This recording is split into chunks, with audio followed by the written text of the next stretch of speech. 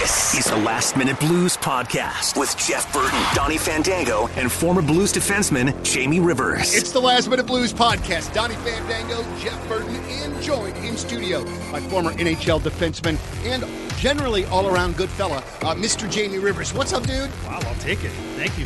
Not much. How you doing?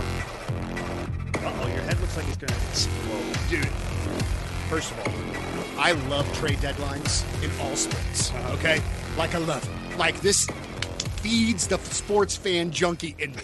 And it seems like the last couple of days as an NHL fan, dude, your head is spinning. Yeah. Kind of trying to keep up with everything that's going on.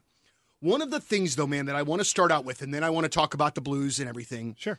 But I'm speaking to the Blues fans out there, and I know that I'm probably going to be speaking or talking to somebody that's not willing to listen to this, but I see Blues Twitter go nuts every day about something. It's seemingly always negative. It's seemingly always end of the world kind of stuff. And Jamie, I was just under the assumption that we all kind of knew what the deal was right now. And also, people act like the franchise is barren of talent, and it's not. This is not an end of the world rebuild situation here, man. And I just wish everybody could take a step back and go, these next few weeks are going to suck, but it's all for a particular purpose. Yeah, but I think here's the reason I think people get angry is because the expectations coming into this season were once again high. Mm-hmm. You looked at the Blues team last year that really were the only team that gave Colorado a real fight, or scared them a little bit anyways. And so people were like, okay, we were close. Now we get a full season of Nick Leddy.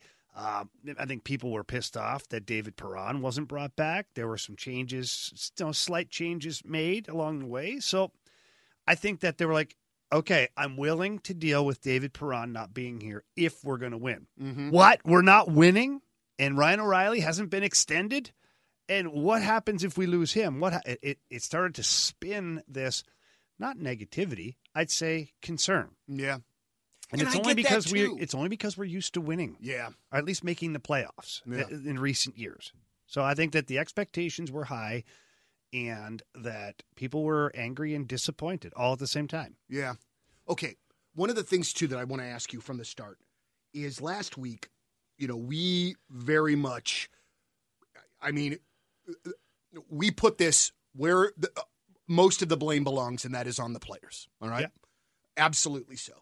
But one of the things that I thought of after we were done is that in a team sport, in a team organization, it's not just one area. Are there things that you think Coach Berube could have maybe done better? Are there things in which that you think GM Doug Armstrong could have done better? Because again, man, like, the players have to play. I completely agree with that, and it is on them, but it's a team game and a team sport, and you would have to think that those guys probably deserve a little bit, sharing the blame a little bit too. Well, I think if you ask Doug Armstrong right now, he'd say, yeah, I shoulder, a portion of the blame. Whatever percentage that is that you want to give Doug Armstrong for as far as he the blame, takes it. He'll take it. Mm-hmm. I think roster construction was something that maybe was a miss. On paper, it wasn't. You looked at the roster, you're like, okay, it's a pretty good group. So maybe overall the expectations or the forecasting of some of their seasons was maybe a little too much, meaning that A little too rosy. Mm-hmm.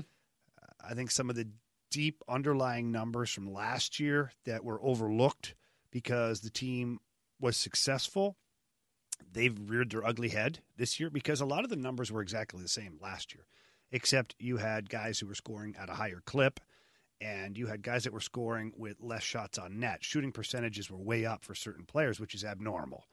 So whether it was an anomaly or just good luck or good shooting or whatever it was, last year ended up better for whatever reason. Mm-hmm. Those numbers are almost the same this year, and this is the product you're getting. So there's a lot of stuff that goes into it. And I think that the type of player that needs to play within this team or this system, maybe that was overlooked a little bit. I think we're seeing, a recapture of that a little with Sammy Blais being brought back and re-signed for another year at $1 million. I think it's a fantastic signing. I love it for both sides. Kasperi Kapanen so far has been a very direct player. gets to the net front, got himself his first goal as a Blue last night. He was involved in the Braden Shen power play goal. He didn't get a point, but he was in there disrupting the net front defenseman. So maybe you're kind of resetting what this team might look like moving forward. As far as coaching is concerned, I mean, the systems are the systems. I don't know what else you do. It's one of the most frustrating professions when you have guys that can execute but aren't executing, at least not on a consistent basis. Sure. Because you look at this Blues team, and like last night was the San Jose game. That game was a microcosm of the season. The first period, woof. Woof. I mean, woof. But then second period, 4 goals. Right. So it's this bipolar St. Louis Blues team that doesn't know what it is. And I think that that's where there's not confusion, but you sit there as a manager, a general manager, or as a head coach and go, okay, we were horrible. Then we were really good. Like, what are we really then? Right. Where's the middle ground? Like, where's the middle ground? Yeah. And that's the hardest part. And I think that's why there's been so many ups and downs and so much uncertainty regarding certain players and their value and what they should be or whether they should be here or not. And so it's been a really, really tough year from an evaluation standpoint for Army. Do you think, now as we record this today, it's 12:15, so what do we have, 2 hours until trade deadline, 2 hours, 45 minutes? Trade deadline is 2 p.m. Okay, so we got an hour 45. Yeah. Do you think Colton Parayko is moved before the trade deadline? Do you think Krug is moved? Do you think the Blues are done? I think they're done. You think they're done? And people will be downloading this following the trade deadline and listening to it today on 101 ESPN following the Fast Lane. Mm-hmm. So all of what we say will be in the past. Right. But I'm going to try and sound smart and say that I think that the Blues, any major moves are done. I don't see Krug being moved. I don't see Parayko being moved. In fact, watching Colton Parayko last night play, I don't know this to be true, but I would bet money on the fact that somebody told him he's not going anywhere because his confidence, his play was elevated last night. I mean, he snuck in, went backdoor, grabbed a puck, scored. Then the next time he gets a puck, puts it through the wickets on a guy, then goes right around the net, passes it to Booch, over to Brown, goal. Like, he was playing like a guy that is oozing confidence. We haven't seen that version of Colton Parayko a lot this year, or maybe at all as much as we saw it last night. To me, it looked like a guy that was like, okay, exhale. I'm not going anywhere. I'm part of their future plans. I'm part of the plan moving forward. Whatever it is, I'm going to go out there and show them what I can do. That's what it looked like. Now, I'm going to pump the brakes because it was the San Jose Sharks, but I don't care. You've had some questionable games as a team against everybody in the NHL this year. So I liked what I saw to Colton Parayko. I don't think he gets moved. I think there will be movement in the offseason of someone. I don't believe it's Colton Parayko. It's going to be Torrey Krug, probably, right? It's possible. I mean, you would have to think, though, out of everybody on that back end, I mean, he would be the one that most teams would probably want, right? Well, he's got to continue to produce, though. So the obstacle here is that the player has lost market value a little bit just because his play and his health have not been up to par. And so when you look at a $6.5 million defenseman, like you're looking, if you're a rock and roll venue and you look outside the entrance, are they lined up around the block or is there one person standing waiting to buy a ticket? Do you know what I'm saying? Yeah, for that one, I guess there's probably only one or two stragglers at this point. At this point, because salary cap, there'd be people that'd be interested if he was free. They'd be, Right. okay, great. If it doesn't hurt our salary cap, we'll take him. Or if he was $2 million or $3 million, but he's 6.5 on your cap. He's got a no trade clause, and he's got 5 more years. That's tough. Yeah, that's tough. But I do think that he's the one. If you're Doug Armstrong, you're circling for the offseason, and you go, okay. So hear me out. Do you have another Colton Parayko in your organization? I mean, and you're talking about my prospects, your draft picks, your young kids in Springfield. Have you heard of anybody or have you seen anybody that projects to be the next Colton Parayko? Not even close. Okay. Do you have like not even close. Not even close. Do you have the next Justin Falk? 25 minutes a game. Not even close. No. Okay. Nick Leddy, you could argue maybe-ish, you know. Do you have the next Torrey Krug? Possibly. And Perunovich. And Scott Perunovich. Mm-hmm. And Perunovich is probably like $900,000 next year. Now, can he carry the mail like Torrey Krug? Probably not right away. Right. But you also have Marco Scandella still, and you also have Tyler Tucker. You have some guys to where you don't have to put all of the pressure on Scott Perunovich. You also have Justin Falk, who's a really good power play defenseman. You have Nick Leddy, who can play the power play. So you can make do, is what I'm saying. And if Scott Perunovich elevates his game, he literally projects to be Torrey Krug. Size, style, almost everything. Right.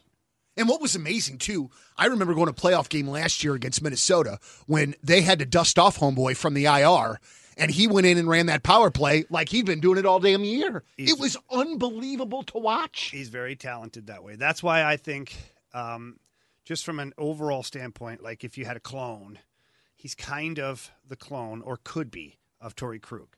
And if that's the case, then that's why you circle that guy. This is not a player we don't want, not a player who can't help us.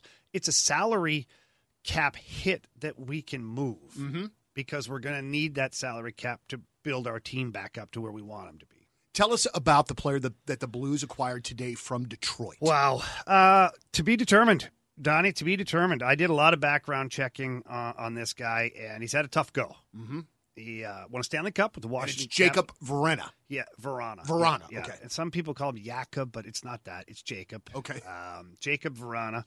And he's had a tough go. He's had a bout with some substance abuse and some alcohol, off-ice issues. He's had some locker room issues. He's had some issues playing defensive hockey. Oh, boy. He's a project. He's a reclamation project. But that's what you're getting right now. If you're Doug Armstrong, you've got the Kasperi Kapanen, a reclamation project. You've got this Jacob Verana, a reclamation project. They're 26, 27 years old, kind of at a fork in the road for their career. Their cap hit isn't terrible. Detroit retained 50% of Verana's deal, so you're paying like $2.5 million for this player. Now you got him again next year. You're married to the contract again next year, which is what worries me a little bit, because what if it doesn't work and now you're married to the 2.5 again next year? And that's 2.5 you can't use for somebody else. So time will tell. Here's the thing. His upside is, 25 to 30 goal scorer, and he played on a Stanley Cup championship team in Washington. That's the upside. Right. That's the ceiling. The floor or the basement, we know what it is. Right. Into the substance abuse program, and all the power to him. I don't care. Right. You deserve the chance to. Right. But him being in rehab doesn't help your hockey club. And I hope that he's battled those demons. I hope they're behind him. We've seen some great people overcome things like that. Hell, let's just go back a couple of years ago. Assistant coach Jim Montgomery had his battle with alcohol. And I know he still battles it every day. Because might win the cup this year. And he might win the cup. And he was an instrumental part of being a really good coach for this St. Louis Blues hockey club. And Doug Armstrong brought him in.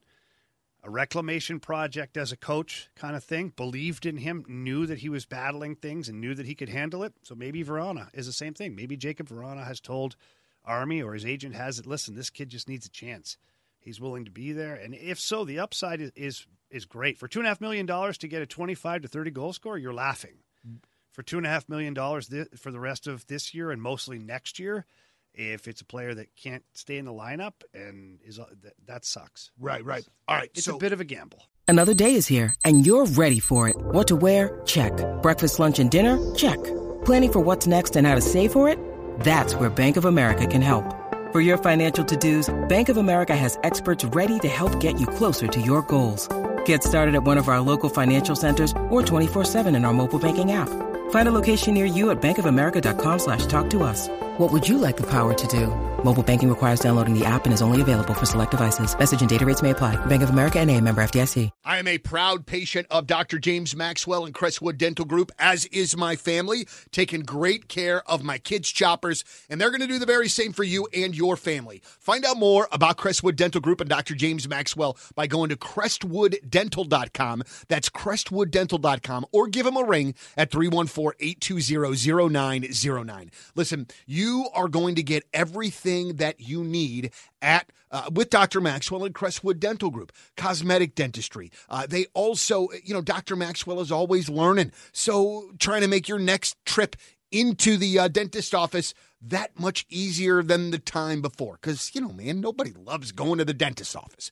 Go and find out what Dr. Maxwell offers for you and your family. CrestwoodDental.com, or give him a ring at 314-820-0909. It's Dr. James Maxwell and Crestwood Dental Group. So, all right, so there's a billion things to ask you around the NHL. I think the first thing that I have wanted to ask you all week is Jonathan Quick being moved to Columbus, but then moved to Vegas, so things turned out all right for Jonathan. But can you talk about the original deal, L.A., Columbus, Jonathan Quick, who had been with L.A. his entire career, one of the greatest American goaltenders, Hall of Famer, the whole thing. I mean, there were times that I would have nightmares about Jonathan Quick just absolutely stymieing the Blues. Well, not just the Blues, the entire league. Yeah, but can you kind of talk about this from the player's perspective? Because, man, it did not make L.A. look good, and it did not seem like that locker room was happy after that trade was made. No, they were pissed. It's tough because this is a guy that's given his whole career to the LA Kings and single-handedly won them a Stanley Cup, their very first cup. Single-handedly. Without him, there's no chance. In fact, both cups, there's no chance without him. I didn't like it. I understood it from a business standpoint, but I also feel like the handling of it could have been better. He was with his team on the road in Winnipeg at the time. And then he was notified of the trade. He had to fly back with the team on the team plane. Ugh. Then he was going from L.A. to, no disrespect, but to Columbus, where, it's Columbus from L.A.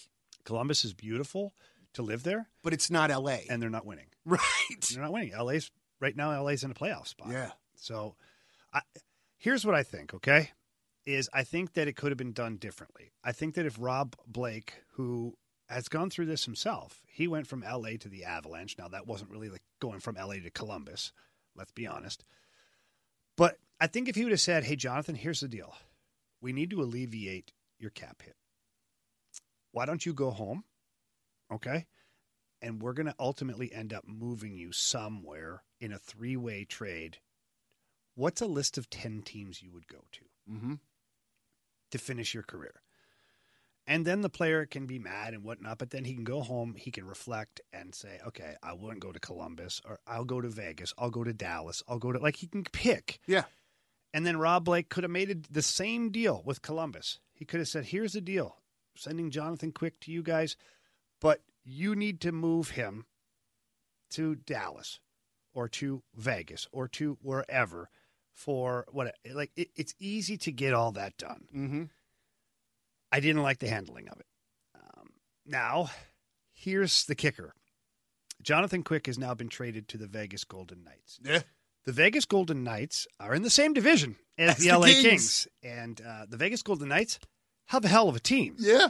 And the Vegas Golden Knights now have a Stanley Cup champion goaltender who's 7 shades of pissed off. Who is highly motivated. Highly motivated. Highly. Who can carry a team, a mid team, to a Stanley Cup championship. Now he's got a really good team. This could get very interesting in the West, in the Pacific Division in particular. Dude, that looks fantastic. And then also, too, let's go over to the East, and it feels like the whole Tampa, Rangers. It's the arms race, Devils. Man. It's incredible over there, man. Let's go over it. So the Maple Leafs have acquired pretty much everybody in the league. Dude, it's like 6 or 7 players, the Boston right? Bruins somehow keep fitting people under the cap. I don't know how they're doing it. And signed David Pastrnak to an 8-year deal. Pasta to a $90 million deal. Dude. The New York Rangers just decided to pick up every veteran offensive stud in the league at no cost. Right. Tampa Bay still lying in the weeds over there. Just waiting. They are. Just waiting. This is going to be an epic Eastern Conference playoff run. I can't Think about this. Boston, Rangers, Toronto, Tampa, one of those teams is not getting out of the first round. Dude, there's going to be some wars, man. It's going to be nuts. Wars. So do you, at this point, and I know it's tough for you to say, and I know that you still think very highly of Colorado at this point, which I totally understand. Well, you got to remember, they're going to be inserting Gabriel Landeskog for playoffs. It's amazing. Apparently, he's got an injury that heals the day the playoffs start. Oh, isn't that amazing? I mean, a couple of guys have had those injuries, too. Yeah, it's worked for Tampa the last couple of years, too. Worked for Chicago. Patrick Kane, way back when. Okay, what about this? The world of hockey is back to dumping on the Arizona Coyotes. Yes. And I believe that I read yesterday, and please correct me if I'm wrong, that something like 40-something% of their payroll is for players that are not on the team or are retired. Yeah, their payroll itself is like $49 million, and they've got $37 million in LTIR money.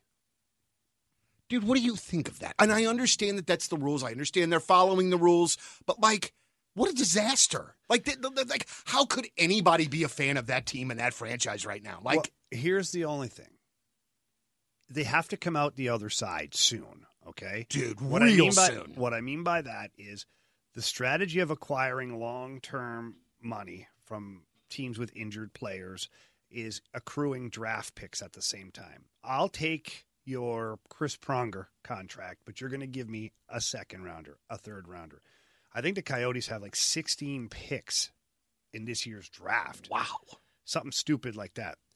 And they've got like 12 next year. And so, but here's where they have to flip the switch. This has to be the last year that they do it.